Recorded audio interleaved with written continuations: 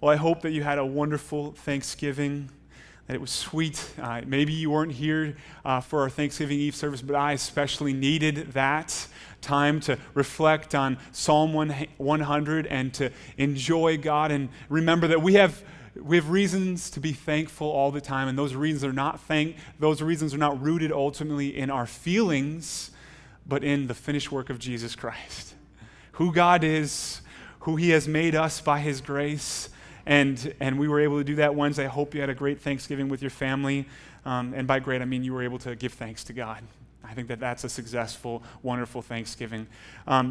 Now, like many, we as a church are shifting our focus to Christmas. Some of you have already done that. I've kind of taken something like a break from Facebook, but I went on there recently and I saw that even before Thanksgiving, many of you in this church were already setting up the tree and putting on the lights. Well, we as a church are doing something similar today. We're shifting our eyes to Christmas. And to do that, we want to better do that, we want to recommend to you a little devotional book, not very big, you can see, and it's called The Dawning of Indestructible Joy. It's written by John Piper. We made these available last Christmas, and I think, or around Advent, and I think the Christmas before we might have even used it too.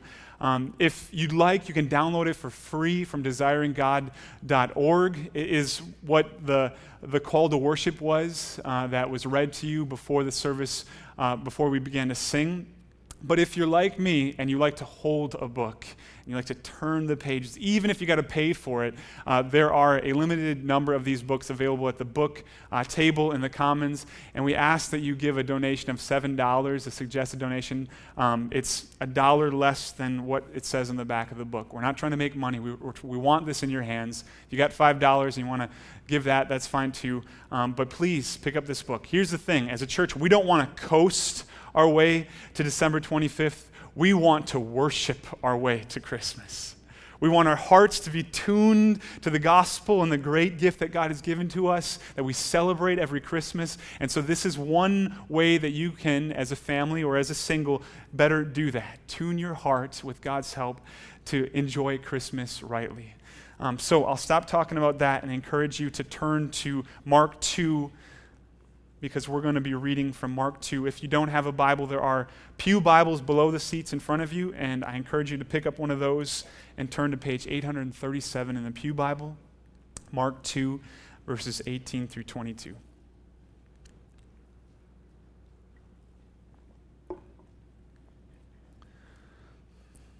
This is what God's word says. Now John's disciples and the Pharisees were fasting, and people came and said to him, "Why do John's disciples and the disciples of the Pharisees fast, but your disciples do not fast?" And Jesus said to them, "Can the wedding guests fast while the bridegroom is with them? As long as they have the bridegroom with them, they cannot fast. The days will come when the bridegroom is taken away from them, and then they will fast in that day. No one sews a piece of unshrunk cloth on an old garment. If he does, the patch tears away from it, the new from the old, and a worse tear is made. And no one puts new wine into old wineskins. If he does, the wine will burst the skins, and the wine is destroyed. And so are the skins, but the new wine is for fresh wineskins." This is the word of the Lord. Let's go to him again in prayer. God, your word is true, whether we feel like it or not. You have given us your word so that we would know Christ, so that we would be able to rest our wandering hearts in Jesus. This morning, in light of this passage, we ask that you would give us clarity of thought, that you would help us to not just simply understand the passage in our minds, but that you would do what only you can do, and you would take your word and bring it down to our hearts. You would apply it to our lives, so that those who are struggling this morning, whether it be with doubt, with a suffering, a struggle, a physical ailment, Lord, that they would rest their hearts in Christ. And Father, I pray that those who have come into this place, into this sanctuary, Father, unwillingly, that you would, by your grace, for your glory and their great good, overcome their hard hearts. Lord, hard hearts don't know what they need, but what they ultimately need is Jesus. And so I pray that for the believer and the non-believer here this morning, you would give us both what we need, and that is more of your Son, more understanding of his gospel, more understanding of what was accomplished at the cross, and that you would cause in us a great desire to fellowship, to commune with you, and that we would commune with you today. Father, these are big prayers, but you can do them, for you are God and you are good, and you answer your people's prayer because of the cross. In Jesus' name we pray. Amen. Well, many of the Jewish religious leaders who heard Jesus preach found it extremely difficult to reconcile what Jesus taught about God, the kingdom of God, and about salvation with what they had been taught and what they had now been teaching to others.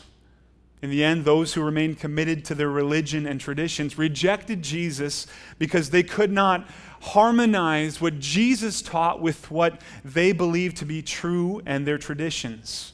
They tried to fit Jesus into their Judaism, and this struggle was not just a struggle for the Jewish leaders in first century Israel. It has been and remains an issue for people of all different backgrounds, of all different worldviews throughout all centuries, including the 21st century. So the issue that Jesus is dealing with, the problem that he's confronting, the question that is being asked, is very much applicable to us today. Whatever worldview, whatever religion you come from, even if you grew up in the church, this passage has something to say to you and can be applied to your life.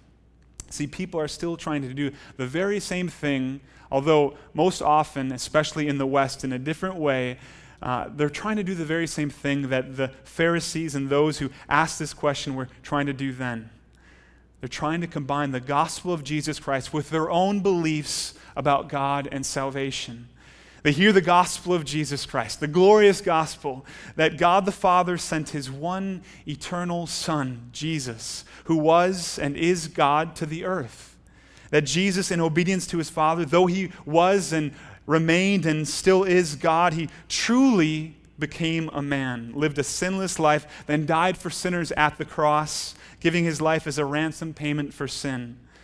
And then that 3 days later, after his death, he was truly dead. The Father raised him from the grave victoriously as a sign, as proof, as a guarantee that all who trust in Jesus Christ would not only be forgiven of their sins, not only have eternal life in some spiritual, soul-like form dancing in the clouds with the angels playing harps, but that they would have a bodily resurrection. That God in Christ was going to make all things new, including our bodies.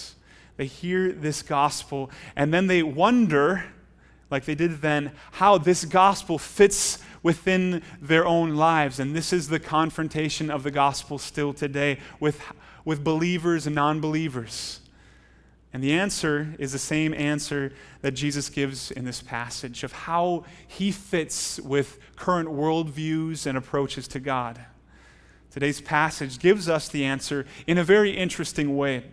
That is, by comparing the eating habits of Jesus' disciples with the disciples of two other groups.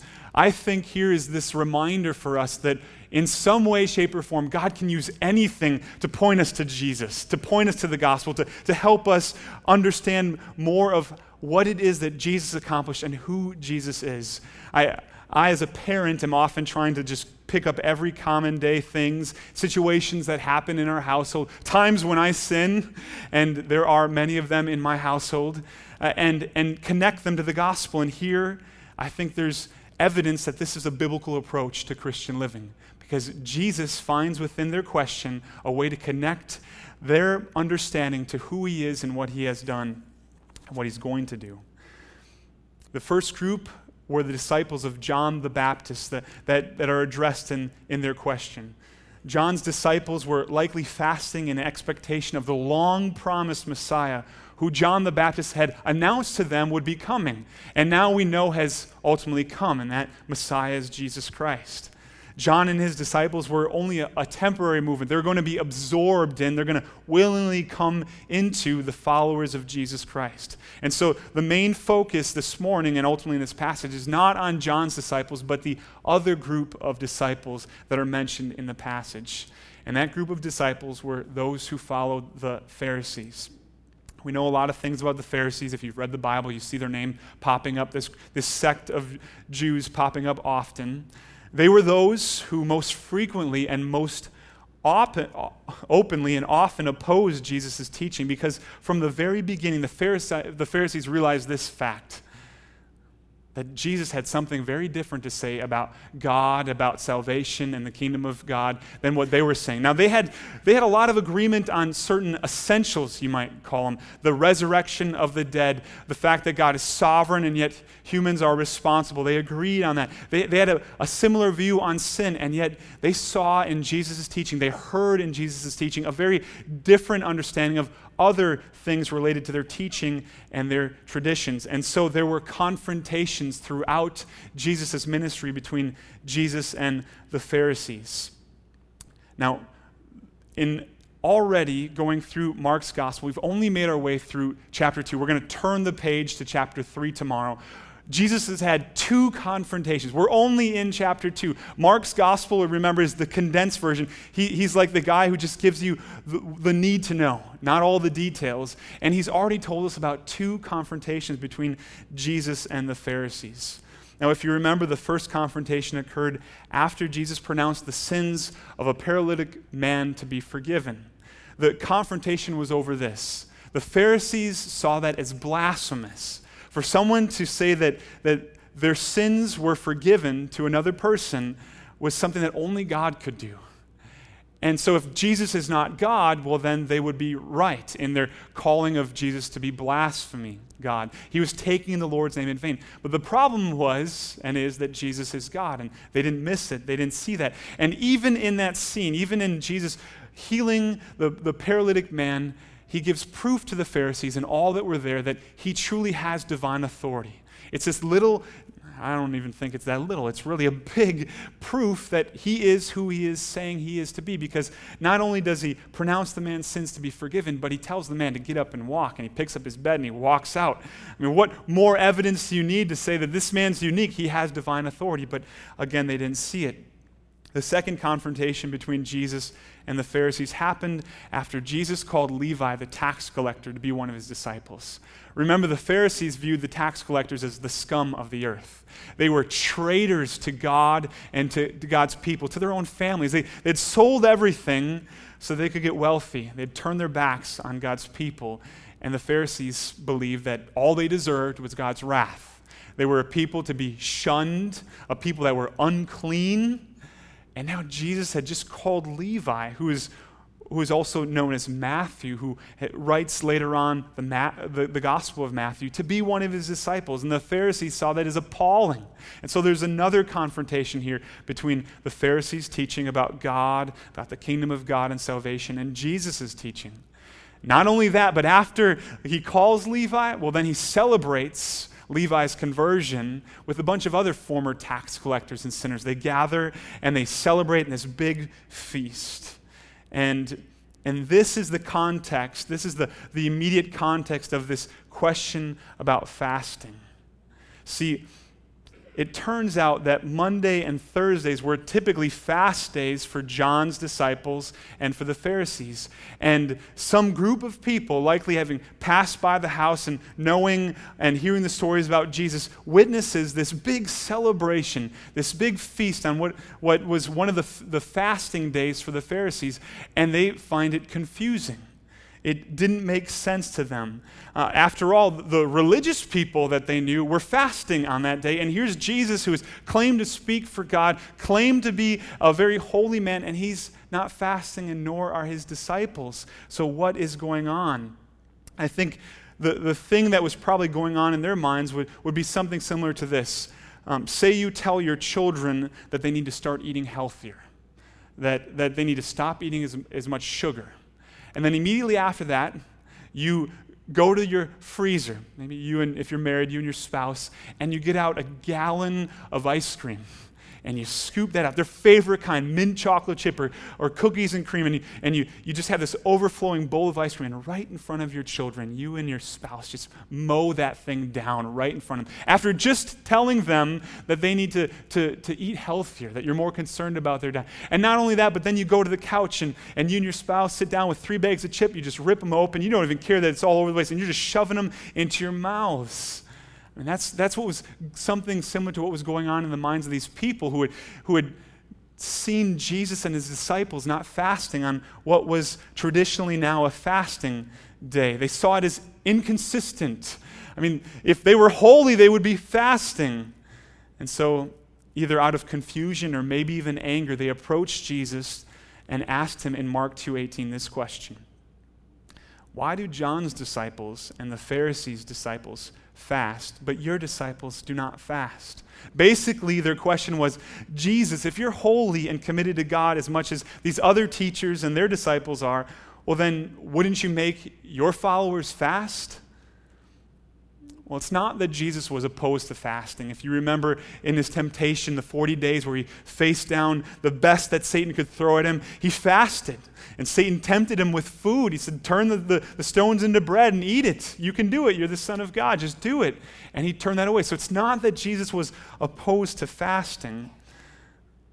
And Jesus would also tell his followers how to fast in Matthew 6, even correcting the false fasting, the fasting that the Pharisees, maybe they had started with fasting for the right reasons, but in Matthew 6, it seems that many of those who view themselves as religious, including the Pharisees, had turned fasting into a means of proving their religiosity to those outside of them, the world outside of them. So many of men, and I used to be one of them, like to prove how manly they are by how much they can eat.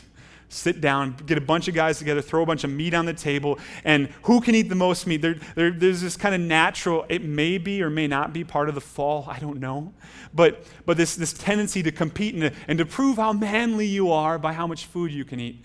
Maybe some women do that too when they get together. I've never seen that, never heard that, but us men are sometimes prone to do that. Well, it seems like at this time, and it's even true today, some people try to prove how holy they are by how much food they don't eat. And the Pharisees had turned fasting into that. But Jesus in Matthew 6 doesn't say, don't fast. He says, when you fast, don't make it this public spectacle. Put oil on your head, make it look like you're healthy, so everybody's not like, what's wrong with you? Oh, I'm fasting because I'm really religious.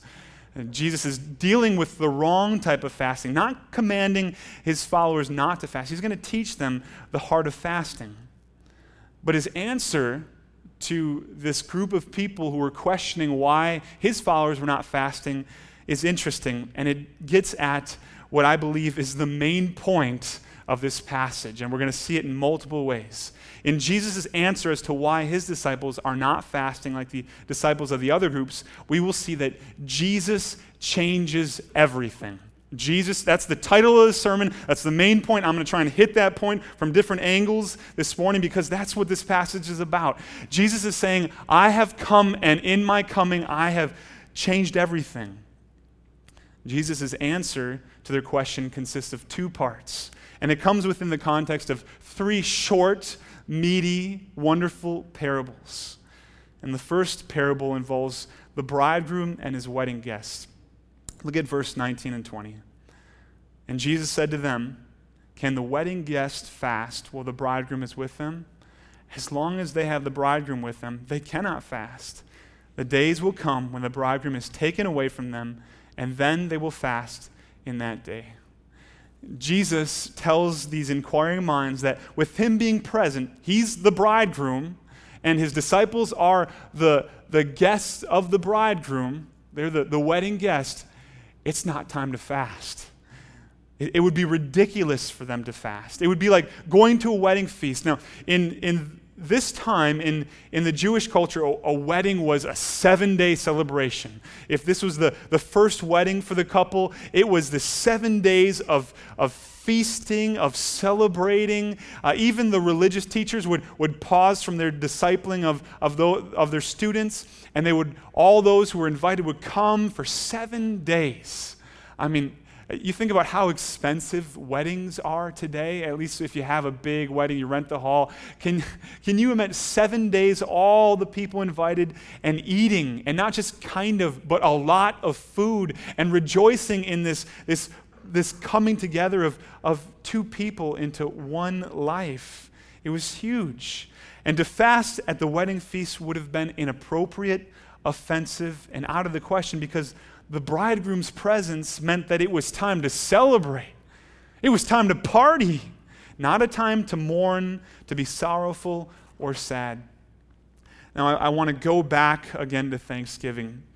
I want you, no matter what age you are, even if you're 10, because I think if you're 10, this will be extra fun to imagine. I want you to imagine hosting Thanksgiving at your house. I'm in the category where I still go to my parents' and my in-laws' place, and they make the food, and sometimes we bring something. It's a really nice category to be in. I'm enjoying it. I'm truly enjoying it and praising God for it. But imagine hosting Thanksgiving, even if you're 10, making the turkey, the stuffing, taking the time to open the can of cranberry stuff, the sauce, right? And dumping that can in the bowl and then trying to mix it up to look like it's not some Jell-O-like thing that's been sitting in there for 7 years, right? That taking all this time, making the pies, the apple and the pumpkin. And then, when all of your family and all of your friends, these guests that you have invited to come over to your house, sit down at the table, and you're ready to dig into this glorious feast that you have prepared for them, and a means of serving, showing hospitality. Christians are called to show hospitality. You've fully devoted yourself to that passage, that calling of the Christian. And then after you pray and give God thanks and you're ready to dig in, everybody says, we're not going to eat it. We've decided today to fast. How would you feel? You'd be offended. You'd say, today's Thanksgiving. It's not the day to fast. This is the day to feast, to celebrate all of God's blessings. And Jesus' disciples fasting at this point would be something like your family coming to your house after you had prepared a feast, and instead of feasting, deciding to fast on Thanksgiving. So the first part of Jesus' answer to those wondering why his disciples are not fasting is that it's not time for his followers to fast. Of course, Christians should be holy, and though there is a time for sorrow and for fasting, the defining trait of the Christian life is not sorrow. It's not the discipline of fasting. That's not a bad thing. It can be used in its place. But we see in the fruits of the Spirit that one of the fruits of the Spirit is joy. Overwhelming joy that a Christian cannot contain because of the gospel. Because we in Jesus have joy. A joy that surpasses any and all other joys. So though there is a time to mourn as Christians, when difficult things happen, we don't just put on our happy face and pretend like it's fine, read a couple Hallmark cards and go on with life. No. We mourn. We grieve over the loss, whether it be death of a loved one or our own suffering or struggles with sin. And maybe we fast to commune with God and to focus our attention more, because as those hunger pains come, we're drawn more to prayer. They remind us, pray, you need the Lord. As you fight sin, you might fast and use that as a means to battle against your sin and to ask God for your sanctification, to be quicker. But at this point, God was very near to his people. In Jesus, he was with them, so it wasn't time to fast. So that's the first part of the answer that Jesus gives. It's not time to fast. It's like Thanksgiving. There's a wedding feast going on. I'm here. We're gonna celebrate. It's time to celebrate. That's the first answer. After the bridegroom and wedding guest parable, Jesus gives two more parables, both of which are getting at the very same truth in different ways. Now, as short as they are, they're a sentence or two. They help us to understand how Jesus changes everything. From them, we can see that in the coming of Jesus the Messiah, Judaism, and ultimately every other worldview and religion, even if you profess faith in Christ, but you're truly just resting in your works, every single one of them must give way. They must be set aside for Christianity, true biblical Christianity. For in Jesus, the old covenant finds its fulfillment and completion. In them, Jesus says that he came to make things new, not to keep things as they are, not to keep the status quo. God is doing something new in Christ. New. And these people, these religious leaders, were trying to keep Jesus in their own continued life. As they were going, it was like they were living their life and grabbing things. And this is so much like how we do this today in our culture. And some of us Christians do this, just pieces. Grab a little truth that you like about Jesus and add it to your life as you go on.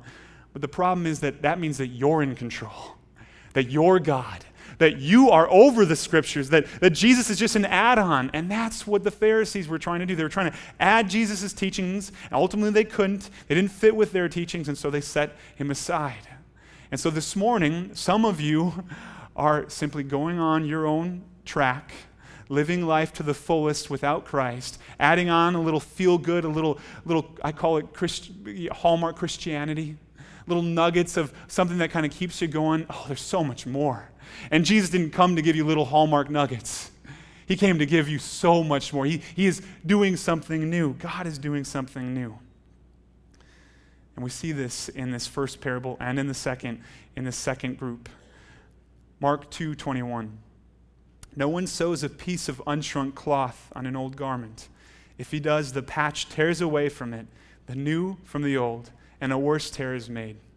In this parable, we learn that attempting to combine Jesus and the gospel with Judaism or any other religion or worldview is like trying to patch a hole in an old garment with a new unshrunk piece of cloth. And it simply works like this. I mean, you don't have to be all into clothes and design to know how this works. A new patch that gets put on an old garment and an old piece of clothing that's been washed and dried, after it's on there, if it's a new patch, when that patch gets wet and then it dries again, it's going to shrink and it's going to pull away from that garment. Ultimately, it's going to cause a greater tear in that garment.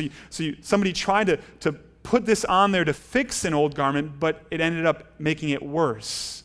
And Jesus is saying, and we're going to look at this more, that's what people who try to put Jesus onto their existing structures and lives are doing. You can't do it.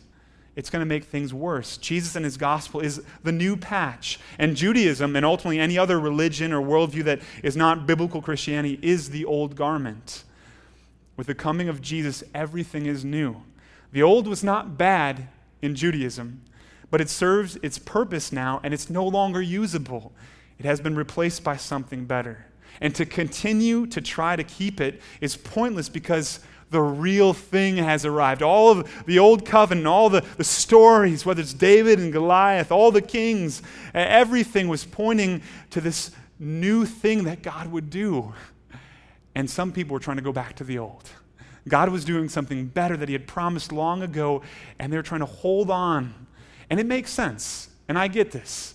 I had to wrestle with the implications of the gospel as well, and every single person ultimately does, even if they don't remember wrestling with it. At some point, even if God saves them when they're 3, their little minds had to say, okay, Legos and baseball and football and soccer and dresses and whatever are not where hope is found. Jesus is my hope. And they trusted in, even in that little mind, there was a conflict of worldview.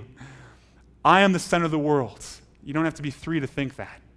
That's the battle in every one of our hearts. I'm the center. And then the gospel comes in and says, no, Jesus is center. And that's what they were trying. They were trying to put these things together, hold it. I mean, their foundation was being ripped away from them, and they were trying to put it back in. But God had a better foundation that he was going to put in there for all who believe in Jesus. There's something that I think helps to kind of capture this changing, this thing that God was doing. Now, an event occurred on June 13, 2009 that has forever changed the way that people watch TV. That's the date that over-the-air broadcasts switched from analog to digital. Many of us have been blessed by this change. Congress got involved. I don't know if you knew this, but Congress set June 12, 2009 as the deadline for the full-power television stations to stop broadcasting analog signals. And then on June 13, 2009, they made it the law that all full-power television stations in America were now required to broadcast exclusively in digital format. Maybe you don't know what this means. It means high def. It means going from the grainy pictures where some of us had to get up if we didn't have our contacts or glasses on and get really close to see if it was a fumble on the game, to see the details of the screen, and going from that to where you can sit in a different room, and if you got an angle, I mean, you're seeing things crystal clear. And Congress got involved. I mean, that must say something about our culture, that TV is so important that Congress is getting involved in TV issues. But they got involved, and because of that, now when you watch TV, over-the-air TV, now, I don't have cable. Some of you have cable, and I'm watching a better picture. I find that funny.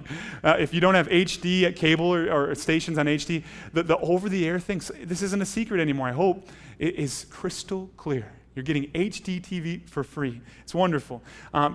But that significantly changed the way that people watch TV. Now, if you try to use one of those old rabbit ears that many of us grew up with, you put it on your TV and you try to get that signal, it's not going to work. You're not going to get that HD signal. You couldn't before, and it's not going to work now. It served its purpose. It was really nice before HD television, high definition, analog went away and digital television came in. It was really nice. The rabbit ears were fine. But now you need the HD antenna. You set up your rabbit ears, it's ridiculous. It's pointless because you're not going to get the signal. A better signal has come. And you can pick that up for free if you have the right antenna. Now, if you go back to that rabbit ears, it's foolish. It's pointless. And that's what people were doing. It's like they were trying to go back to something old when something new had now come. And not only is it pointless to do that when it comes to Jesus, it's not just that. To try to use the old covenant is like turning to an idol, a false religion that cannot save you and will in the end lead you to destruction. That's what was going on. Jesus was saying, no, the greater covenant is coming. I am that covenant. It has now come. Turn away from that and turn to me. This brings us to the last parable in verse 22. And no one puts new wine into old wineskins. If he does, the wine will burst the skins, and the wine is destroyed, and so are the skins. But new wine is for fresh wineskins. In the ancient world, they used goat skins to store their wine. I know that for many of us, especially if we like goats, maybe we have a pet goat at home, this would be like crazy. How could you skin a goat and use its skins to put your wine in and then drink that wine? I mean, that's kind of wild to wrap our minds around, but they didn't have the same technology, and so this is how they did it. And so they would put the wine in these wineskins, and the reason, there was a purpose. They weren't just weird and creepy. There was a purpose behind it. The wineskins were elastic, and they had enough strength so that as the wine fermented and produced gases, the wineskin could expand enough to still hold the wine without the skin bursting. And so it was the perfect tool, and they were transportable. People could carry them with them, and when it was ready, they could open the wineskin. It was portable. It was a great deal. It was ancient technology. And yet Jesus turns to that, this common day practice of wineskins and wines, and he says, there's something here that parallels to what you need to know about me and how I change everything. If you try to put me, he is the new wine, into an old wineskin that has been stretched out and is no longer strong enough to hold the new wine, it's going to burst. It's going to be messy. You can't do it. And that's what the Pharisees were doing, and that's what people who try to combine Jesus and with their own worldview are doing. They have this old structure. Judaism was good for its purpose, and now something has superseded it. And worldviews and all that stuff, they keep us from maybe giving up all hope. But now when you find Jesus, something better has come. When he finds you. And if you try to put him in that old structure, that old category, whatever it is, it's not going to work. He won't fit. It's going to burst. He doesn't fit. You know what? Ultimately, he doesn't just... People say, Jesus is in my heart. I get that. I know the Holy Spirit is in here. He's not going to fit. He's got a body. He's real. He's so big. He's the King of Kings. And these people were trying to fit Jesus in an old structure that wasn't meant to hold him. The expansion of the wine would burst the skins, and the same would happen in people's minds if they tried to put Jesus in an old wineskin, an old structure. Danny Akin summarizes it well in his commentary, writing this. Jesus cannot be integrated into or contained by pre-existing structures, even Judaism, the Torah, and the synagogue. The question is not whether the Pharisees will add Jesus' teachings to their list of traditions and rituals, but whether they will forsake the shadow of the old covenant and embrace the substance of the new covenant, which is Jesus Christ. Now, thinking again of our Thanksgiving imagery that I've played on a few times already, Jesus is not a piece of the pie that you can put other pieces with.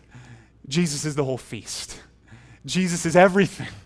For those who truly understand the implications of the gospel, nothing else will fit. You can't, there's no nook and cranny to put a different worldview. Universalism, it will not fit. Jesus is exclusively the only way to God. Pluralism, the idea that all truths can fit together. When you truly understand the gospel, it will not fit. It will not fit. To be a disciple is not to incorporate Jesus into your way of life, like sewing on a patch or refilling an old container. But trusting in the gospel of Jesus Christ means setting aside the old ways. You're a new creation. You know what a new creation has? A new heart and a renewing mind. One that the Holy Spirit brings about. It's a miraculous work. So things are going to change because Jesus changes everything. Yes, it's gradual. Our sanctification happens over time. As we live, we wrestle with sin. God works in our heart. The Spirit draws us to confess sins and see things we didn't and grow in godliness. But Jesus changes lives. Brothers and sisters, how can he not? You're talking about the King of Kings. How can he not change your life? I know we want to make the gospel as it should be all about God's grace, and we don't want to combine works. Totally down with that. Reformation, solas, amen, amen, again. And yet some of us think that it's okay to set aside the implications and the realities of the gospel and that Jesus changes people, and we just kind of want to hope people into heaven who live exactly like they did before they supposedly met Jesus and prayed a prayer. I'm sorry, but you're deceived. That's not how it works. That's like putting a new patch on an old garment. That's like putting new wine in old wineskins. That's what we're doing. Jesus changes lives. To think anything lesser is to dishonor the gospel. To say that Jesus didn't have to come. Judaism would have worked. Islam would have worked. No, nothing would have worked. Only Jesus works. Jesus came not to add to maintain, reform, or save the Jewish religion. Jesus came to fulfill the old covenant and to inaugurate a new and better covenant. The covenant that had been prophesied by Jeremiah in Jeremiah 31 through 33. Look at this passage with me. Behold, the days are coming, declares the Lord, when I will make a new covenant with the house of Israel and the house of Judah. Not like the covenant that I made with their fathers on the day when I took them by the hand to bring them out of the land of Egypt. My covenant that they broke, though I was their husband, declares the Lord. For this is the covenant that I will make with the house of Israel after those days, declares the Lord. I will put my law within them, and I will write it on their hearts, and I will be their God, and they shall be my people. A new covenant was promised even in the context of the old covenant. A greater covenant, Jeremiah says to God's people, will be coming. And describing this new covenant and what its coming means for the old covenant, the author of Hebrews writes this in chapter 8. In speaking of a new covenant, he makes the first one obsolete. And what is becoming obsolete and growing old is ready to vanish away. Even today, there are those people who are trying to maintain the old covenant alongside the new covenant. I recently had a discussion with Henry Matarita. He's an evangelist that we as a church support. And he was telling me about, and before this I hadn't really heard about it, but this idea of a dual covenant, where God continues the covenant that he made with the Jews as it stands, and so they're saved outside of Christ. And he also, for the Gentiles, saves those who trust in Jesus Christ, as if these two covenants can coexist. And yet Scripture is clear. That old covenant set the stage for Jesus and the new covenant. Because in Jesus Christ, a new day had dawned in redemptive history, and things would never be the same. Jesus changes everything. His life, his ministry, his atoning death, his glorious resurrection, in them, everything changes. And it changes for the better and for the good. Now, it can be scary. When we share the gospel with somebody, I think in our hearts we should remember this, that just like for us, the foundation, the carpet that they're standing on is spiritually being ripped out from underneath them. And they feel like they're going to fall, they're going to crash, they're going to be destroyed. Yes, God is bringing in a greater carpet, a foundation, a rock, the rock of Jesus Christ for them to stand on. But this is the real implications. And so when we bring the gospel, we feel that. We can't diminish it. We can't make it go away. It's a real, valid, Spirit-brought feeling because Jesus changes everything. We got to feel that, and they need to feel it too. There can be no compromise between Judaism or any other worldview and Christianity, between works-based religion and salvation by grace alone, through faith alone, in Christ alone, to the glory of God alone. There's no compromise between your old life and the new life that comes in Christ. Believer, I think this passage has an application for you as well in the 21st century. Are you trying to combine your life with the life that you find in Christ? Are you doing that? Is Jesus where you find your life? Is he your joy and your treasure? Or is it ultimately, truly, in the end, in money, in your spouse, in a girl or in a boy, in your fame, in sports, in your career, whatever it is? Jesus will have none of that. He will have none of that. He changes your life. Remember that. Trust in him this morning. Remember the good news of the new covenant, of the gospel of Jesus Christ. The religious leaders who heard Jesus preach found it so difficult to reconcile what Jesus taught about God himself and the kingdom of God because he could not be reconciled with what they taught and what they believed. He could not be reconciled. Jesus Christ did not come to add something. His goal was not to reform, maintain traditions. Jesus came to fulfill and supersede everything else that had ever come before him. He came to bring a greater and final new covenant, which would replace the old.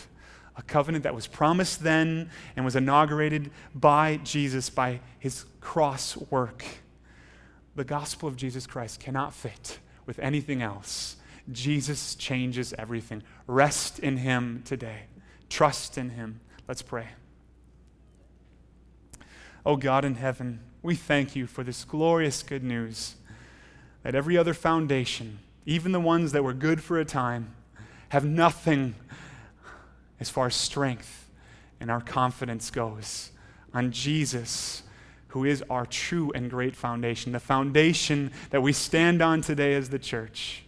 Lord, we pray that you would help us to see the sufficiency, the greatness of this new covenant over everything else. Lord, I pray for the believer that you would show them ways that their heart is resting in, trusting in old things and not in the new things, in the great gifts that they have in the gospel that have been bought for them by Christ, that are their inheritance in Christ by grace through faith.